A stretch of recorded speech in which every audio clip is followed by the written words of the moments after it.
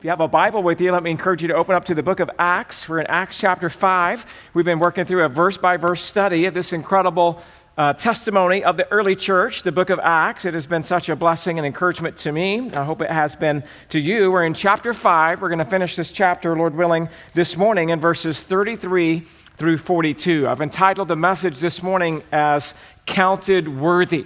Counted worthy. And you'll see that here in our text together this morning. Acts chapter 5, starting in verse 33, here's what the Apostle Luke writes.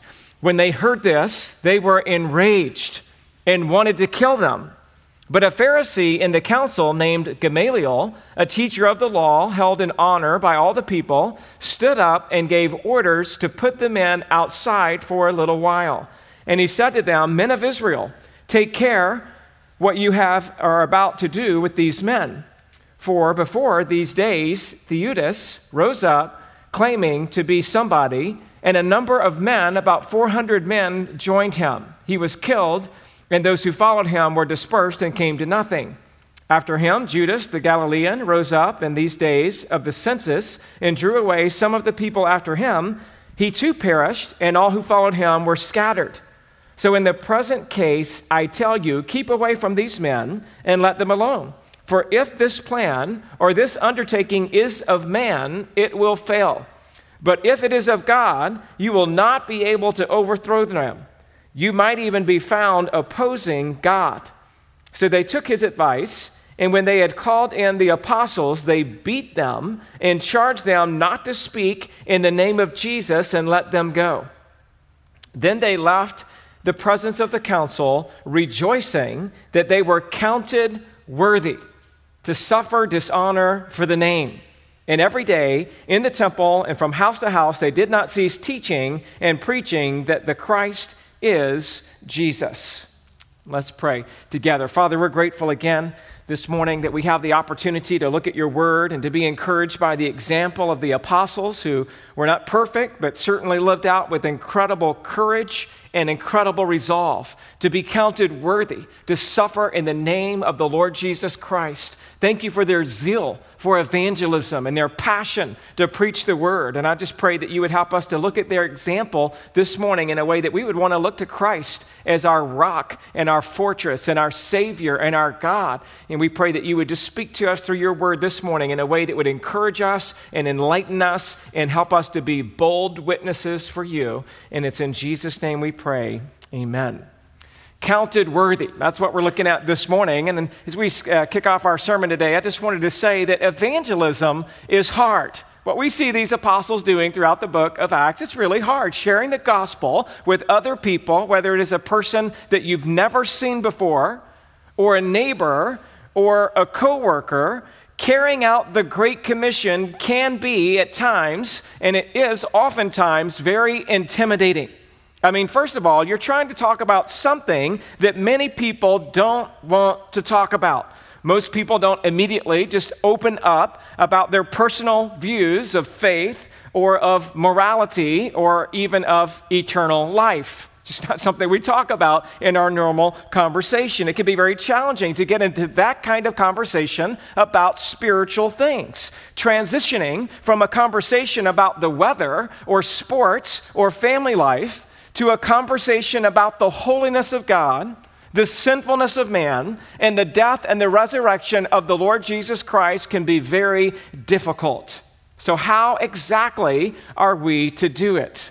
Well, let me just give you this morning, by way of introduction, this isn't in your notes, but I'm just going to give you 5 important things to keep in mind. You can jot these down if you want when you're trying to share the gospel with another person. Number 1, ask good questions. You need to be willing to initiate in today's culture. You have to approach another person and just start asking them questions. Maybe you just even start off by spending some time asking about their lives and just kind of how their day's going, what's going on in their life in a way that would be meaningful and helpful. And then at some point in that conversation, you're going to have to ask a transitional question about faith. You're going to have to, at some point, ask a question that would kind of help take that conversation where you want it to go. I love Acts chapter 8, where there's the story of Philip and the Ethiopian eunuch, and Philip ran to him, and he heard him reading Isaiah, and the prophet asked, do you understand what you are reading? And he said, how can I unless someone guides me? And he invited Philip to come up and sit with him. So Philip had the courage to just ask him a question. Hey, I see you're reading through Isaiah. Do you know what you're reading? And so we need to be able as Christians to ask good questions. And sometimes they may be really simple questions like, do you go to church anywhere? Are you of any particular faith? Do you believe in God? Those are just some examples of just basic questions you could ask to get into that conversation. And so number one, ask good questions. Number two, steer the conversation. Steer that conversation. When Paul was arrested in the temple, he was eventually brought before Felix, and in Acts 24, they were accusing him of all kinds of things. They were accusing him of stirring up riots, of being the ringleader of the Nazarenes, of profaning the temple. But when Paul had an opportunity to respond to that, he just wanted to preach Jesus. He didn't want to necessarily go tit for tat and talking about all the things they're complaining about as they brought some false accusations against him. He just wanted to steer that conversation and talk about Christ. And we need to be able to do the same thing, to steer that conversation in a way that the topic of the conversation can go in the direction that we want it to go. Otherwise, they're going to keep talking about the weather. They're going to keep talking about themselves forever. And they're going to be talking about the vaccine. That's what people are talking about today, all right? That's what's going to happen. And you need to be strong enough, while still being kind, to have a conversation about eternal things. You could ask them a question like, if they were to die today, do they think that they would go to heaven? If they say yes, or I hope so, you could ask that famous evangelism explosion question from the 90s. If you were to die today and go to heaven and God were to ask you, why should I let you into my kingdom? What would your answer be? It's just a way to kind of help steer the conversation to get into something of substance, to ask them. The third issue to keep in mind in evangelism would be this. Number three, acknowledge the problem of sin. Acknowledge the problem of sin. You could ask them if they have ever sinned. Most people today would still admit to not being perfect. That there's some people who don't want to get into that's either obedient or disobedient type of mindset. But we understand from human nature that people know that they're sinners. And so you can remind them that telling a lie or getting angry or being selfish or those are all sins. You can remind them what the Bible says about Romans chapter 3, verse 23, for all have sinned and fallen short of the glory of God. You can tell them that God is glorious, that God is holy, that God is the judge of the earth, and a good God will punish sin. Romans 6:23 says, for the wages of sin is death, but the free gift of God is eternal life through Jesus Christ our Lord. That's my favorite verse to share with an unbeliever. Just really straightforward. The wages of our sin is death, but God gives a free gift. It's eternal life, and it's through the Lord Jesus Christ. And then you can transition to number 4, point to Christ as the only solution. Point to Christ as the only solution. There's really no other way to share the gospel without sharing Christ. We are not ultimately inviting a person into a religion or to a particular church. We're inviting them into a personal relationship with Jesus. And we're also trying to make sure that they understand that Jesus is not a way to heaven, but that Jesus is the way to heaven. Yes, Jesus is God, but that was looking for, he's the way to heaven, right? We want people to know that Jesus said, I am the way, the truth, and the life, and that no man comes to the Father but by me. That has got to be crystal clear in your evangelism, because people of faith will talk to you until you kind of start to get into that point, and then they're going to start backing out. And that's okay, because we're going to be faithful to lovingly yet firmly declare that Christ is the only way to heaven. You cannot get to heaven by being a good person. You cannot get to heaven by being nice to people. You cannot get to heaven if you're trying to get there on your own good works. And then, of course, in evangelism, number 5, the fifth thing to keep in mind here is you want to call them to repentance. To call them to repentance. There's really no easy way to do this. You simply should call them to repent and to believe in the Lord Jesus Christ. You should explain to them that repentance is turning from their sin and turning to Jesus. It's doing a 180. It's doing an about face. You're heading in one direction and you repent of your sin. You lay your sin down at the cross, so to speak, and knowing that you've been cleansed by Christ and his sacrifice, and then you turn and you follow him by faith. It's by faith that there's got to be repentance that's granted to you, and there's got to be full-fledged belief or faith in Jesus. And of course, that's what Jesus talks about over and over again. The first words out of his mouth in Matthew 3:2 were from Christ. He said, repent, for the kingdom of heaven is at hand. Matthew 4:17, from that time Jesus began to preach, saying, repent, for the kingdom of heaven is at hand. Mark 1:15, the time is fulfilled and the kingdom of God is at hand. Repent and believe the gospel. And Luke uses the word repent here in Acts 5 times. He uses it 5 times throughout the book of Acts. In Acts 2:38, Peter said to them, repent and be baptized, every one of you. Acts 3:19, repent, therefore, turn back from your sins that they may be blotted out. Acts 8:22, repent therefore of the wickedness of your sin and pray to the Lord that he may save you. Acts 17 verse 30, at times of ignorance God overlooked, but now he commands all people everywhere to repent. And then in Acts 26:19 through 20, when Paul's before Agrippa, he says that he should repent and turn to God and then perform deeds in keeping with repentance. And all I'm saying is these 5 things to keep in mind in evangelism will help you do evangelism in a biblically faithful way. We've got to call people to repent.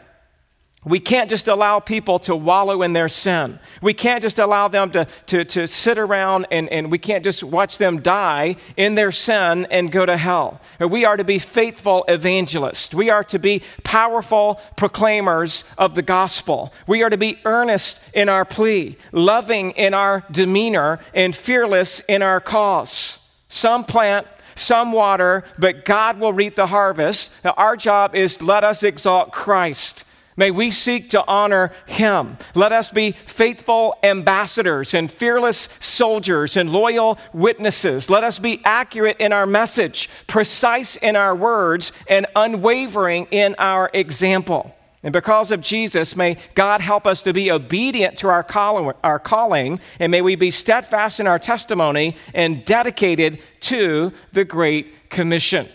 Now, if you're doing all those things I've said, that's already a sermon in itself, right? But if you're doing that kind of evangelism, what I want to talk to you about this morning is there are 3 responses that a person can have to that kind of preaching of the gospel. And we see it here in our text this morning, as I've already read to you, verses 33 through 42. We see 3 different ways that people responded to what the apostles are doing, which is they're preaching the gospel. And in short, here are the 3 responses. You can get mad, you can be indifferent, or you can affirm the gospel by faith. You can get mad, you can be indifferent, or you can affirm the gospel by faith. Let's look at those 3 now throughout our message together. The first heading is, if you're getting mad, then obviously you have an aversion full of anger and malice. An aversion full of anger and malice to the gospel. Your first blank, if you're taking notes, is that they heard what was said. They heard what was said, and we see that, of course, in verse 33. When they heard this, they were enraged and wanted to kill them. So we're jumping in verse 33. If you weren't with us the last couple of weeks, what is this that they heard? They heard this. And so if you look up to verse 28, we see that the apostles here have been faithfully preaching the word. They have been arrested and put into a public prison for preaching the gospel. But during the night, an angel of the Lord opened the prison doors and brought them out and said, go stand in the temple and speak all of the words of life. And so that's what the apostles did. Early the next morning, they were found preaching the gospel in the temple. And the apostles then they were brought in a second time, this is last week, for questioning at the Jewish council. And then in verse 28, so look at Acts 5:28, the council told them, we strictly charged you not to teach in this name, yet here you have filled Jerusalem with your teaching, and you have intended to bring this man's blood on us. So they were preaching the gospel faithfully about Christ's death, about the blood that he shed. And they clearly taught as well about his resurrection. If you look at verse 29, Peter then answers the council together with the apostles, and they said, we must obey God rather than men. In other words, we're going to keep preaching Jesus. Nobody can silence us. No one's going to put a muzzle on our mouth. No one can tell us, you can't do that anymore. We're going to keep preaching Jesus. Verse 30 through 32, the God of our fathers raised Jesus, whom you killed by hanging him on a tree. God exalted him in his right hand as the leader and savior to give repentance to Israel and forgiveness of sins. And we are witnesses to these things, and so is the Holy Spirit, whom God has given to those who obey him.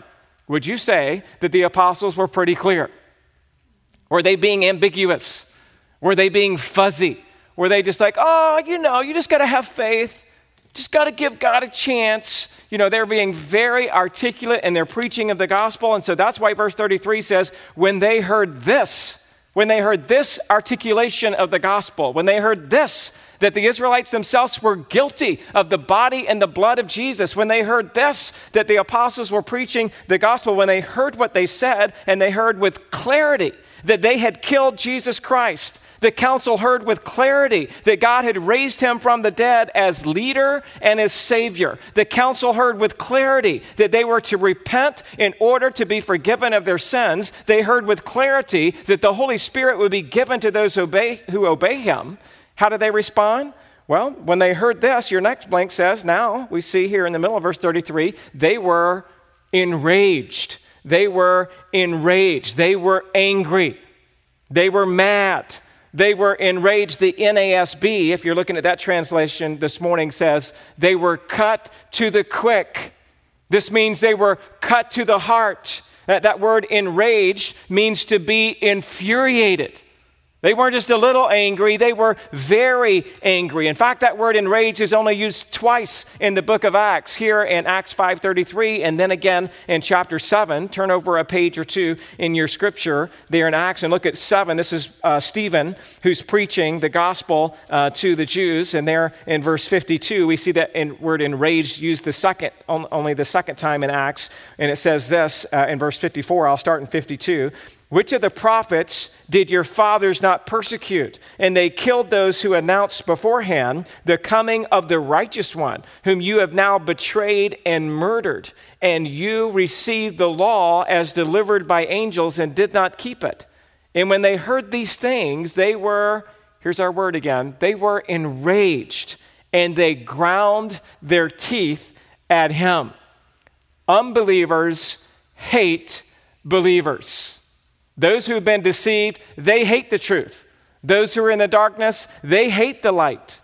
That's what the Word of God does. It cuts like a knife. It exposes evil. It bears witness to the truth. This is further illustrated in that familiar verse of Hebrews, chapter 4, verse 12, for the Word of God is living and active, sharper than any two-edged sword, piercing even to dividing soul and spirit, joints and marrow, and discerning the thoughts and the intentions of the heart.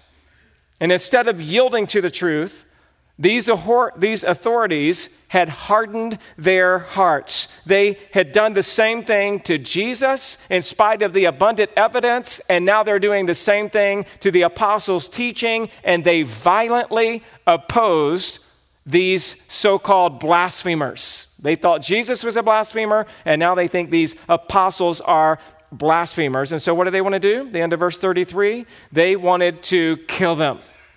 Just like they wanted to kill Jesus, they now want to kill the apostles. They hate them. They're upset. They're enraged. They heard what they said. They're upset beyond any measure, and now the only thing is left is they want to kill them. Literally, the word kill here is the word which means to remove or to take away, to get rid of by destroying or executing. They want to remove them and their message from the planet. And just like the Jewish leaders wanted Jesus dead, now they want his followers dead as well. They had had enough of this preaching about Jesus, and they intended to slay the apostles. David said back in Psalm 37, the wicked plots against the righteous and gnashes his teeth at him. Psalm 37, verse 14, the wicked draw the sword and bend their bows to bring down the poor and needy and to slay those whose way is upright. Psalm 37, 32, the wicked watches for the righteous and seeks to put him to death. Jesus talked about this in Matthew 23:34. Therefore I send you prophets and wise men and scribes, some of whom you will crucify and kill, and some you will flog in your synagogues and persecute from town to town. So Jesus, speaking to the unbelieving Pharisees, said, look, you guys are going to kill some of the prophets and the New Testament prophets who come to you. You're going to kill them. Jesus has said even in Matthew 23:37 how sad he was about this. O Jerusalem, Jerusalem, the city that kills the prophets and stones those who were sent to it. How often I would have gathered your children together as a hen gathers her brood under her wings, and you were not willing. We have to understand that Christ knew that there would be many there who heard his preaching and teaching and would not be saved. The apostles are being faithful to preaching the gospel. Not everybody's coming to Christ. We told you the church is growing, and that's exciting, but there were also many who wanted to kill them for the message of the gospel of Jesus Christ. And people are dying even today all over this world for the gospel's sake. Even as I speak this morning, there are Christians who are being hunted down and killed for believing in and following Jesus. Christians have to either flee the country or face dire consequences right now for their faith in Afghanistan. And we've heard all the reports of what's happening in Afghanistan as the Taliban has taken over. In fact, I was reading about it a little bit this week from the Open Doors Mission Agency, and they had interviewed one Afghan believer who said this, quote, "How we survive daily, only God knows. He knows because he has been kind to dwell with us, but we are tired of all the death around us." You know, when we talk about what we're tired of, it's the vaccine mandate, and I think that's a serious thing. But what they're talking about is still a whole new level of like, hey, we're just tired of people dying all around us, that those who profess Christ are being hunted down and killed every day. And we need to be praying for our brothers and our sisters in Christ who are being persecuted and killed. In America, at this moment, we are not being killed for our faith, but we are facing imminent persecution like never before. I did read an email that I got from Focus on the Family, kind of like a broad email this week that told about prayer being banned from a high school football game. As you might know, the tradition of post-game prayer after a Friday night high school football game runs deep in the Bible Belt. And recently, in response to the complaints of an out-of-state secularist organization, the local school district in Putnam County, Tennessee, told its coaches and other employees that they were no longer allowed to lead students in a prayer after the game. The secular United Americans organization fighting against prayer celebrated their win, claiming on Twitter, a great win for church and state separation. But when the parents of the school district got wind of the order, they were not pleased. And so they organized themselves, and one parent wrote, quote, "We do realize this is a public school, but it has always been optional for players to pray, and this has been a voluntary event." And then they proposed a solution, and they got together and issued a statement where they said, players that still want to pray will have to do it on their own. After the game, players and cheerleaders that choose to will be on the field praying on their own. And then the statement from the parents said this: "We will join hands and encircle them from a distance as a sign of protection and solidarity in choosing to continue to pray." This all happened like last week. So guess what happened on Friday night? Friday night after the football game, hundreds of players, parents, and cheerleaders and fans gathered together and prayed on the football field on their own. There's no coach is going to stop them. There's no principal's going to stop them. There's no law that's going to stop them. These folks in Tennessee said, hey, we're going to get together and pray. One person said, nothing energizes the faith community faster than being told that prayer is unacceptable. I appreciate those Tennessee Christians, but don't move there, all right? We want you here. We want you to stay here, all right? But we appreciate the fact that, like, hey, you know what? No matter what we're being told, no matter what's being crammed down our throats, we stand for Christ. And we got to realize, as this verse says, they were enraged and wanted to kill us. We shouldn't be surprised. Don't be surprised at the fiery trials that come our way, 1 Peter says. And so when you stand for Christ, you've got to realize that you will be attacked. But you can always fight back. And so the first response to the faithful preaching of the gospel is an aversion to Christians, which is full of anger and malice, as we've seen here in verse 33. Let's look now at verses 34 through 39, where we read our second response to the gospel would be a little bit milder, much milder, in fact. You could adopt a wait-and-see approach. You could adopt a wait-and-see approach. Your next blank says, a caution was rendered. A caution was rendered, verse 34, but a Pharisee in the council named Gamaliel, a teacher of the law held in honor by all the people, stood up and gave orders to put the men outside for a little while. And he said to them, men of Israel, take care what you are about to do with these men. So Gamaliel offers this caution. Some react to a convicting presentation of the gospel, not with open hostility, but with indifference. Now, this was a well-known Pharisee in the council, Gamaliel. He was easily the most prominent rabbi of that time, one of the greatest Jewish people of all of history. You may know that it was Gamaliel who discipled Saul of Tarsus before he became Paul. In fact, he's mentioned later in the book of Acts, where Paul says in Acts 22, verse 3, I am a Jew born in Tarsus in Cilicia,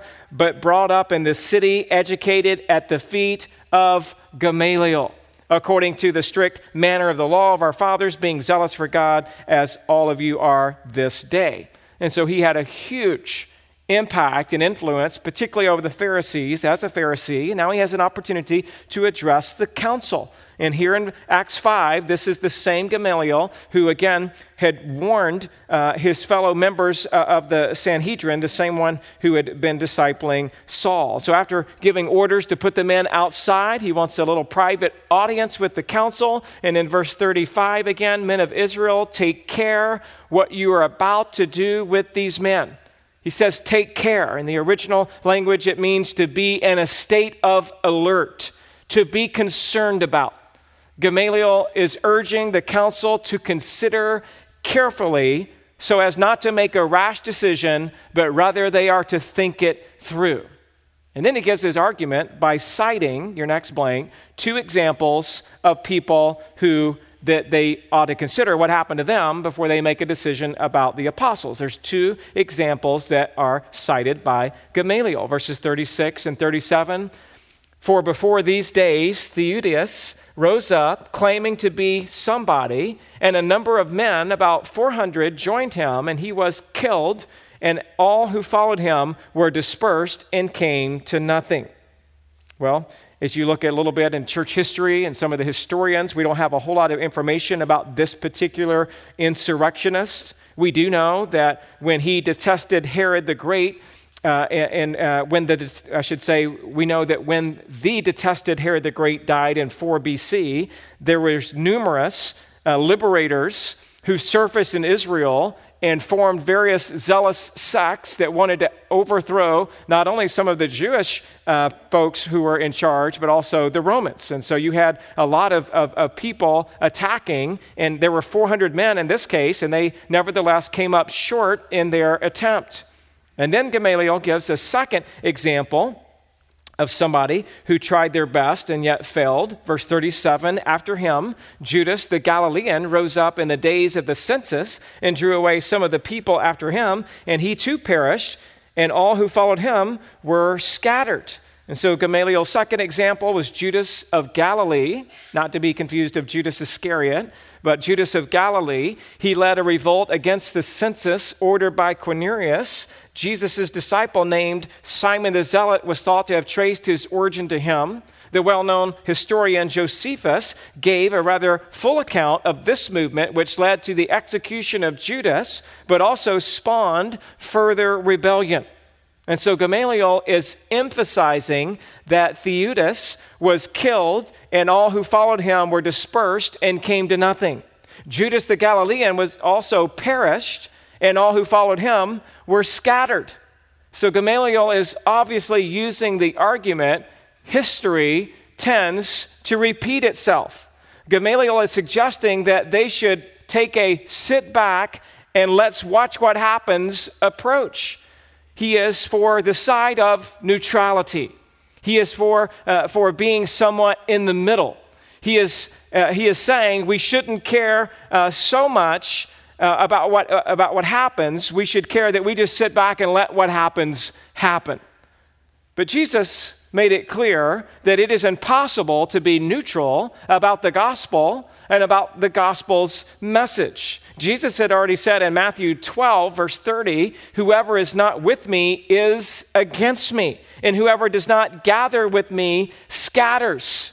Jesus is saying, you can't sit on the fence. You are either for me or you are against me. And so we read next in verses 38 through 39. Your next blank says Gamaliel's advice was accepted. His advice was accepted, verse 38. So here's what he's saying. So in the present case, Gamaliel speaking, I tell you, keep away from these men and let them alone. For if this plan or this undertaking is of man, it will fail. But if it is of God, you will not be able to overthrow them. You might even be found opposing God. So they took his advice. Again, his counsel was to keep away, to let them alone. And in one sense, you could say there is some admirable logic here. First time I read this account, probably as a teenager, just kind of reading through my book of Acts, I'm like, oh, I like Gamaliel. He seemed like a good guy. It seemed like good wisdom. I'm like, yeah, look at this. One of these unbelievers stood up and stuck it to the rest of the council, and I kind of liked his approach. And I'm just saying this morning, there is some admirable logic here. If this plan is according to man, it will fail just like the other two. That's the argument he's making. But if it is of God, you can't stop it. So I would say from an unbeliever, Gamaliel, to unbelievers, the whole Jewish council, from an unbeliever to unbelievers, it is kind of good advice. But, you knew that was coming, right? But this is not the kind of advice we should be giving as Christians. Christians are not supposed to just sit back and see what happens. Skeptics are not supposed to set up conditions that must be met until they become believers in Christ and followers of his gospel. The Bible never encourages us to take a back seat approach. And by the way, Gamaliel's test has nothing to do with right theology. It's only pragmatic, and it's only about movements of men and the numbers of men who follow them. It's kind of like a populist movement. That's what it's about. He's assuming, according to his logic, that if there is a successful following, then it must be of God. But if someone dies, then it is not of God. But there are a lot of successful followings that are not of God. Every cult, like the Mormons and the Jehovah's Witnesses, have large followings. But does that mean it's of God? Just because you have a lot of people who agree with a charismatic leader and they start to head in a direction doesn't mean it's of God. False religions like Islam, Hinduism, and Buddhism have huge followings, and that does not mean that their religions are in any way of the God of the Bible. And just because the leader dies, on the flip side, doesn't mean that somehow it's been a failure. There are many Christian martyrs, and that doesn't mean that Christianity has failed. My goodness, Jesus himself died on the cross, and that does not mean his religion failed. Obviously, he was raised from the dead. Martyrs are raised in glory, but we understand that just because people die for the gospel doesn't mean somehow the gospel is not true. And just because the leader dies doesn't mean it all fails. So what they should be examining, instead of this pragmatic approach that Gamaliel is taking with the council, what they should be examining is the teaching of the apostles. And if what they are teaching is of God, then they should follow it. And if what they're teaching is not of God, then they should not follow it. And the only way to know if their teaching is accurate is to compare what's being taught with Scripture. The Bible itself is the litmus test of truth.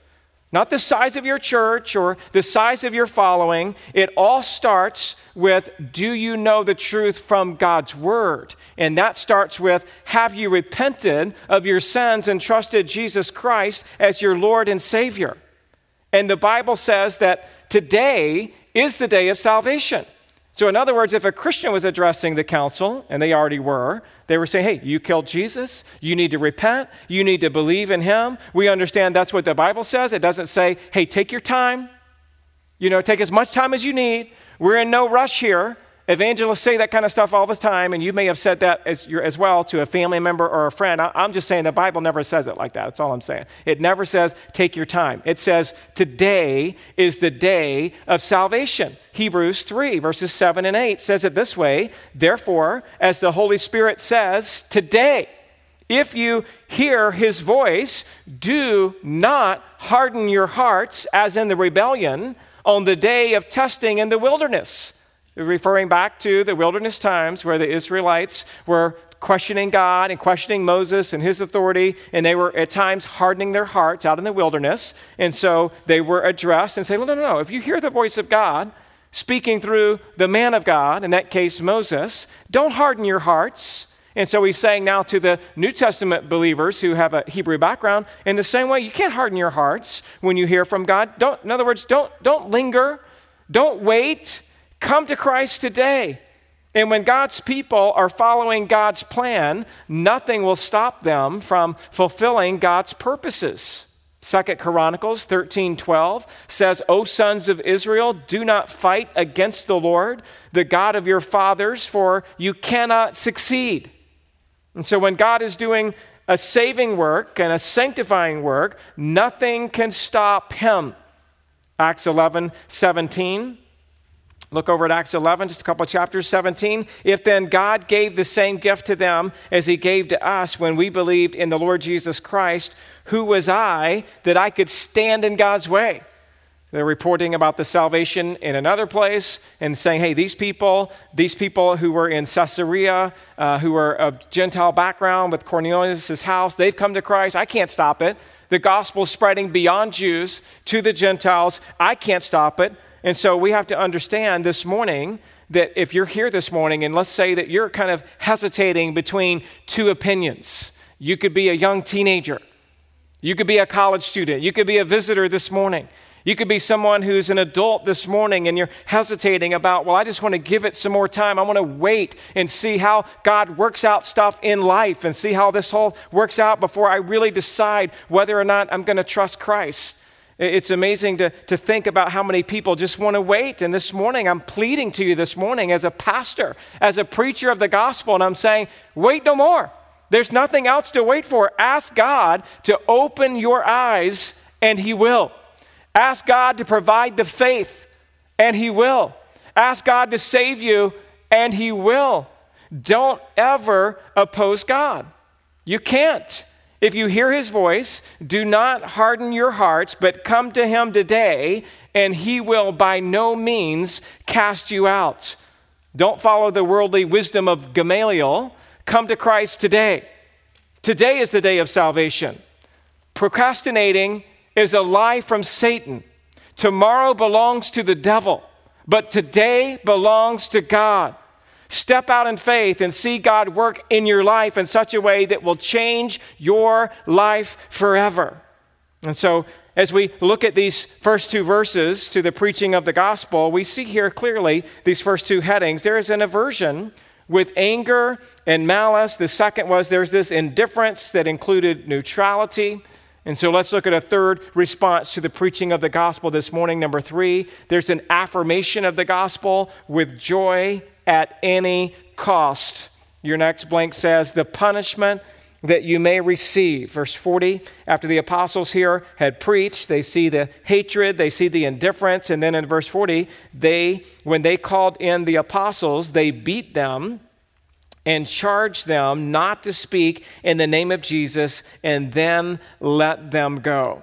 So we see that if you're going to be faithful like a believer of one of the apostles, one who's following in that vein, then there's a punishment. That blank says the punishment that you may receive. Verse 40 here, you've got to be willing to face that possible punishment. If you affirm the gospel message, if you do become an avid follower of Christ, if you do follow him at any cost, then you will be a recipient of eternal life. That's why we follow him, because we love him, because we've been moved by his display of love for us through the gospel, and we have eternal life. That's all that really matters. And yet at the same time, you've got to understand that if you're an avid follower of Christ, you've got to be willing to follow him at any cost. And that means that your life here on earth will not be devoid of any persecution or even physical pain. There's no guarantee that somehow as Christians we'll avoid persecution in any way. Instead, the exact opposite is what the Bible and Christ prepares us for. And so what happened to these guys is that they were called in, they were reprimanded again, and then what does it say? Verse 40, they beat them and charged them not to speak in his name and let him go. This was the same type of beating or flogging that Jesus faced on his way to the cross. This beating was a severe, bloody, and potentially life-threatening whipping. Deuteronomy 25 verse 3 reminds us that this kind of beating was to be no more than 40 lashes. 40 stripes may be given him, Deuteronomy 25:3, but no more, lest if one should go on to beat him with more stripes than these, your brother be degraded in your sight. Jesus had said to his followers in Mark 13 verse 9, but be on your guard, for they will deliver you over to the councils, and you will be beaten in synagogues, and you will stand before governors and kings for my sake to bear witness before them. And so this prophecy of the Lord Jesus in Mark 13:9 is now being fulfilled here in Acts 5. And after they beat the apostles in that gruesome way, they charged them not to speak again in the name of Jesus. We see that the Jewish leaders had already tried this just in the previous chapter in Acts 4, verse 18. They called them and charged them not to speak or teach at all in the name of Jesus. This was somewhat of the normal response that the Jewish leaders were having towards Christians throughout the first century. In fact, it's what Saul, before he was Paul, used to do to Christians, to beat them, right? Paul was regularly persecuting Christians in this way. In fact, he shares that in part of his testimony.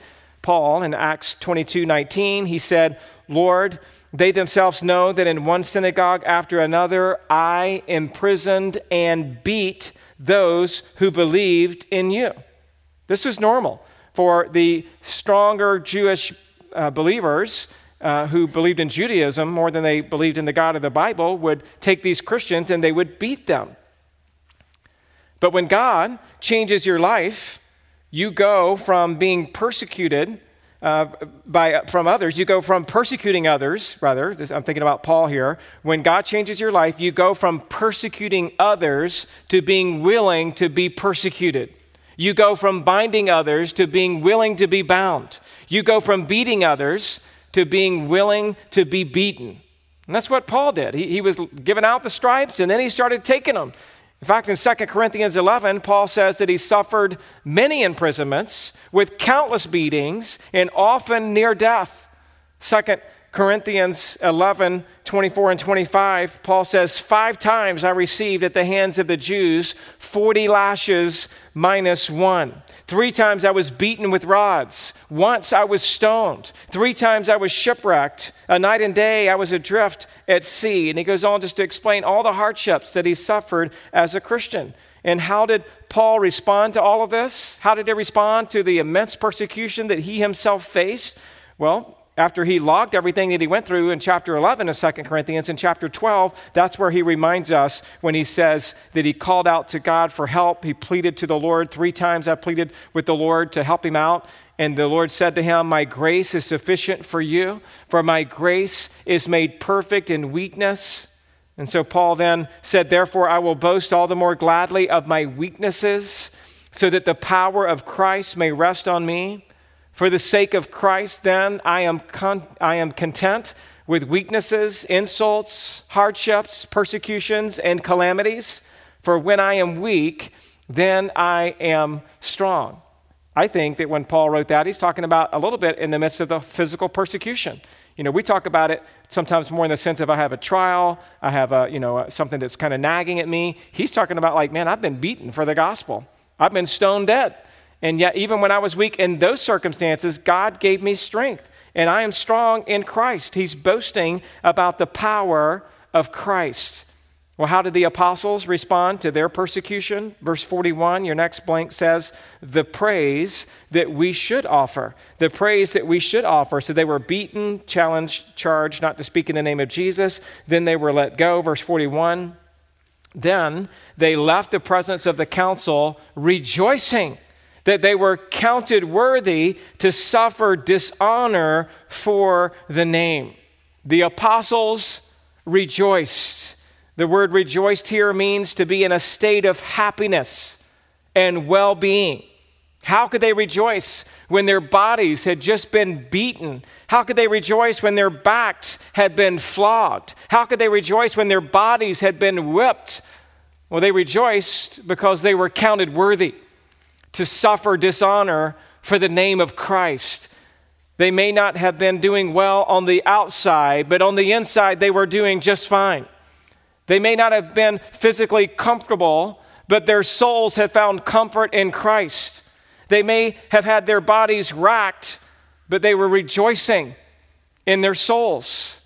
Jesus had said in Matthew 5:12, rejoice and be glad, for your reward is great in heaven, for so they persecuted the prophets who were before you.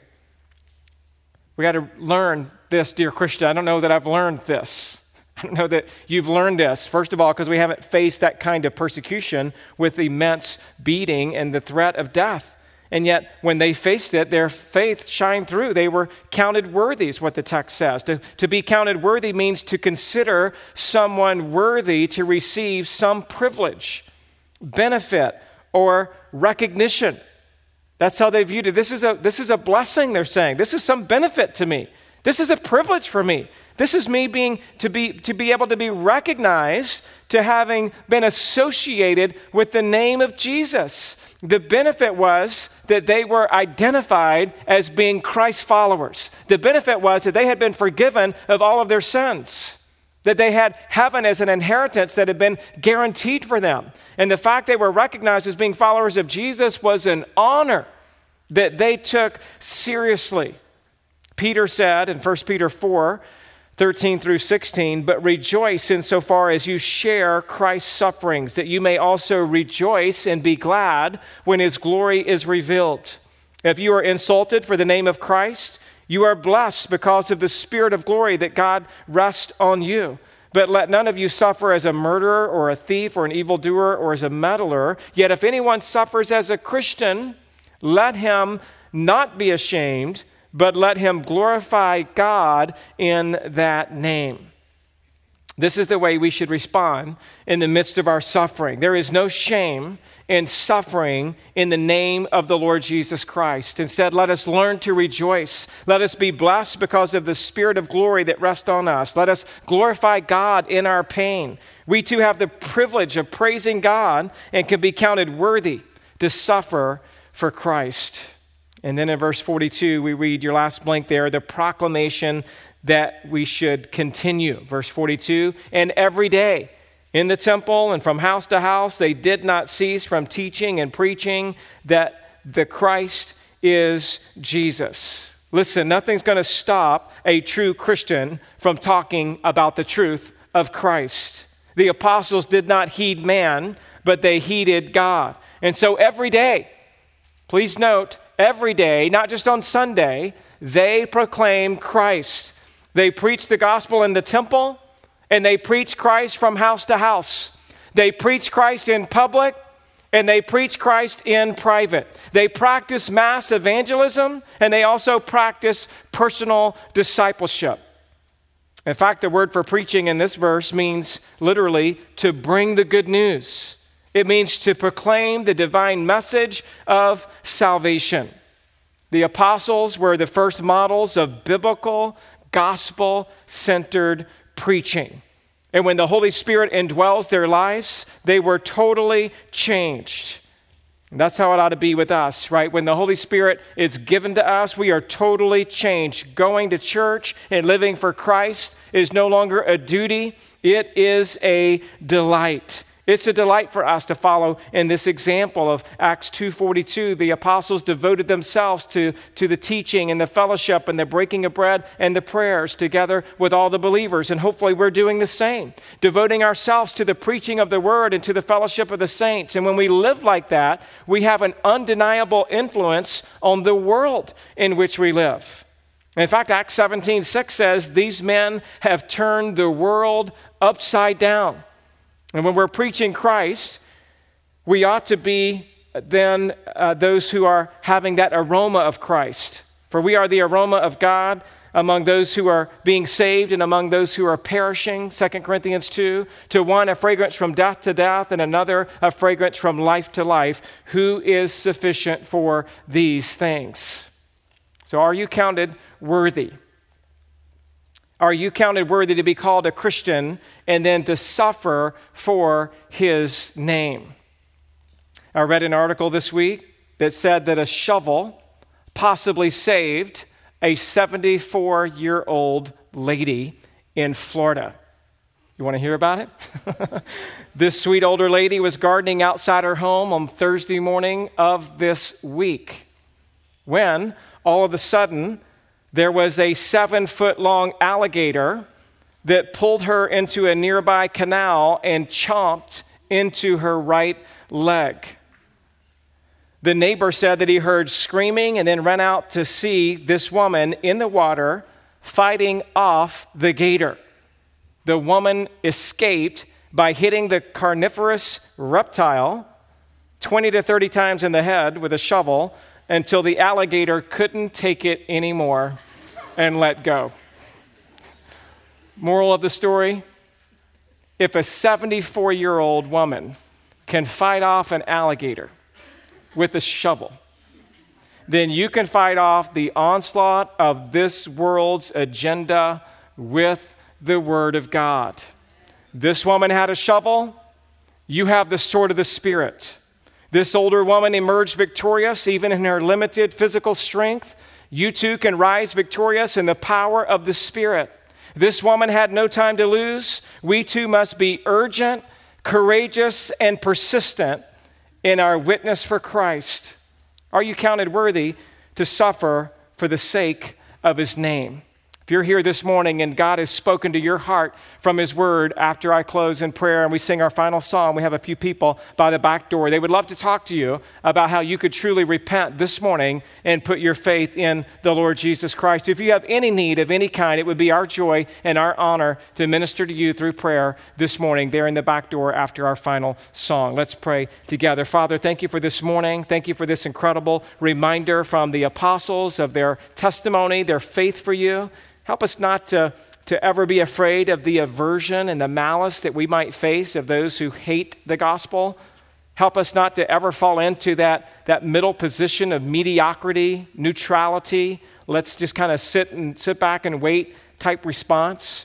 Instead, God, help us to be like the apostles who just affirmed the gospel all the more, who affirmed the gospel at any cost, who were not afraid, they were not ashamed, they were not taken back. They just kept faithfully preaching the word, rejoicing every day, gladly following their Lord.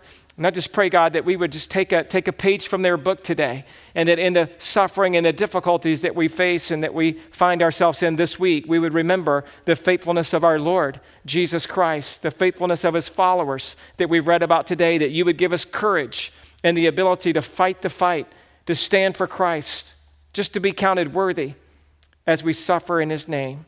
And it's in the powerful and precious name of Jesus we pray. Amen.